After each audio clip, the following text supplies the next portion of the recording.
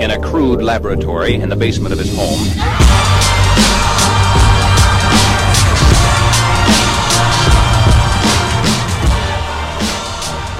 Hey everyone, it's John from CEO Rater. Thanks for tuning in. If you haven't already, please subscribe to the podcast at Apple Podcasts, SoundCloud, Google Play, and all the various Android platforms. Today I want to talk about an article that I wrote on my new tech blog, which is part of the CEO Rater family. And the tech blog, you may find it at techtoday.com, tech spelled T-E-K, numeral 2day.com. And it was based on an article I read in the Wall Street Journal. The Wall Street Journal article that we reference in the blog is about the Google unit Waymo, W-A-Y-M-O, if you don't know it, which if you were to look at Google's reported financials is in the quote-unquote other bets segment. And Waymo has spent approximately, let's call it somewhere north of $1 billion, somewhere shy of $2 billion in bringing their autonomous driving technology to market. So specifically, I think the publicly disclosed figure in a court filing as of September of this year was that Waymo spent $1.1 billion over the past 7 years bringing its technology to market. And the article talked about Waymo rolling out a self-driving / autonomous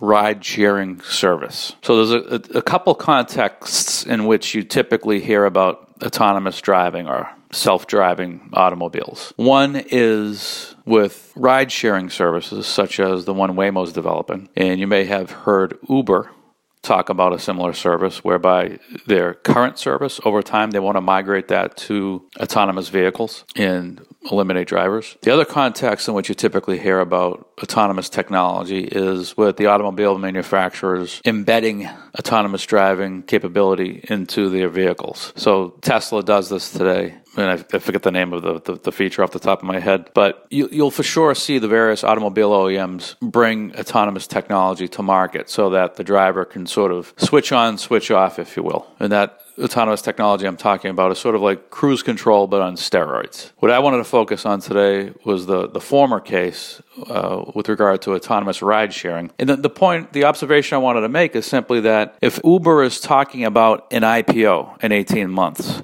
how do you tell that story? How do you, and I know how you do it, but I mean, you're asking a lot of institutional investors to go long your company when you have Google breathing down your neck. Technically, Alphabet, of course, the parent company today. Google is now a subdivision, a division of Alphabet. And so at the parent company level, Alphabet / Google / Waymo has generated approximately $27 billion in free cash flow, or an operating cash flow. $27 billion in operating cash flow through the first 9 months of this calendar year. And so that the strength of that balance sheet, Alphabet could funnel however much money they choose into Waymo. If Waymo hits a sticking point, Waymo needs financial help until such time that Waymo would be spun out as its own publicly traded company. They don't have to tap the public markets for capital the way Uber just did. I think Uber they raised $10 billion from SoftBank recently. At least I think that was the preliminary figure. I don't know if they've publicly disclosed the actual amount. So if you're Uber, if you're Lyft, and you have plans for an autonomous ride-sharing service, ride-hailing service, how are you going to compete over time with Waymo / Google / Alphabet? And I know in the case of Lyft, they've sort of taken the partnership approach. They partner with Didi in China. Didi's a ride-sharing service in China. Apple put $1 billion into Didi, I think maybe back in July of this year, June, July. And so Apple's sort of taking the partnership approach in addition to developing their own technology, which I'm sure is going to include autonomous technology in their vehicles. But it just feels like it's a game where if you're deep pockets, you win. So it would be hard to sell me on Uber as were I an institutional investor. Let's put it that way. If you're in front of me pitching your wares 12 to 18 to 24 months from now. See you all next time.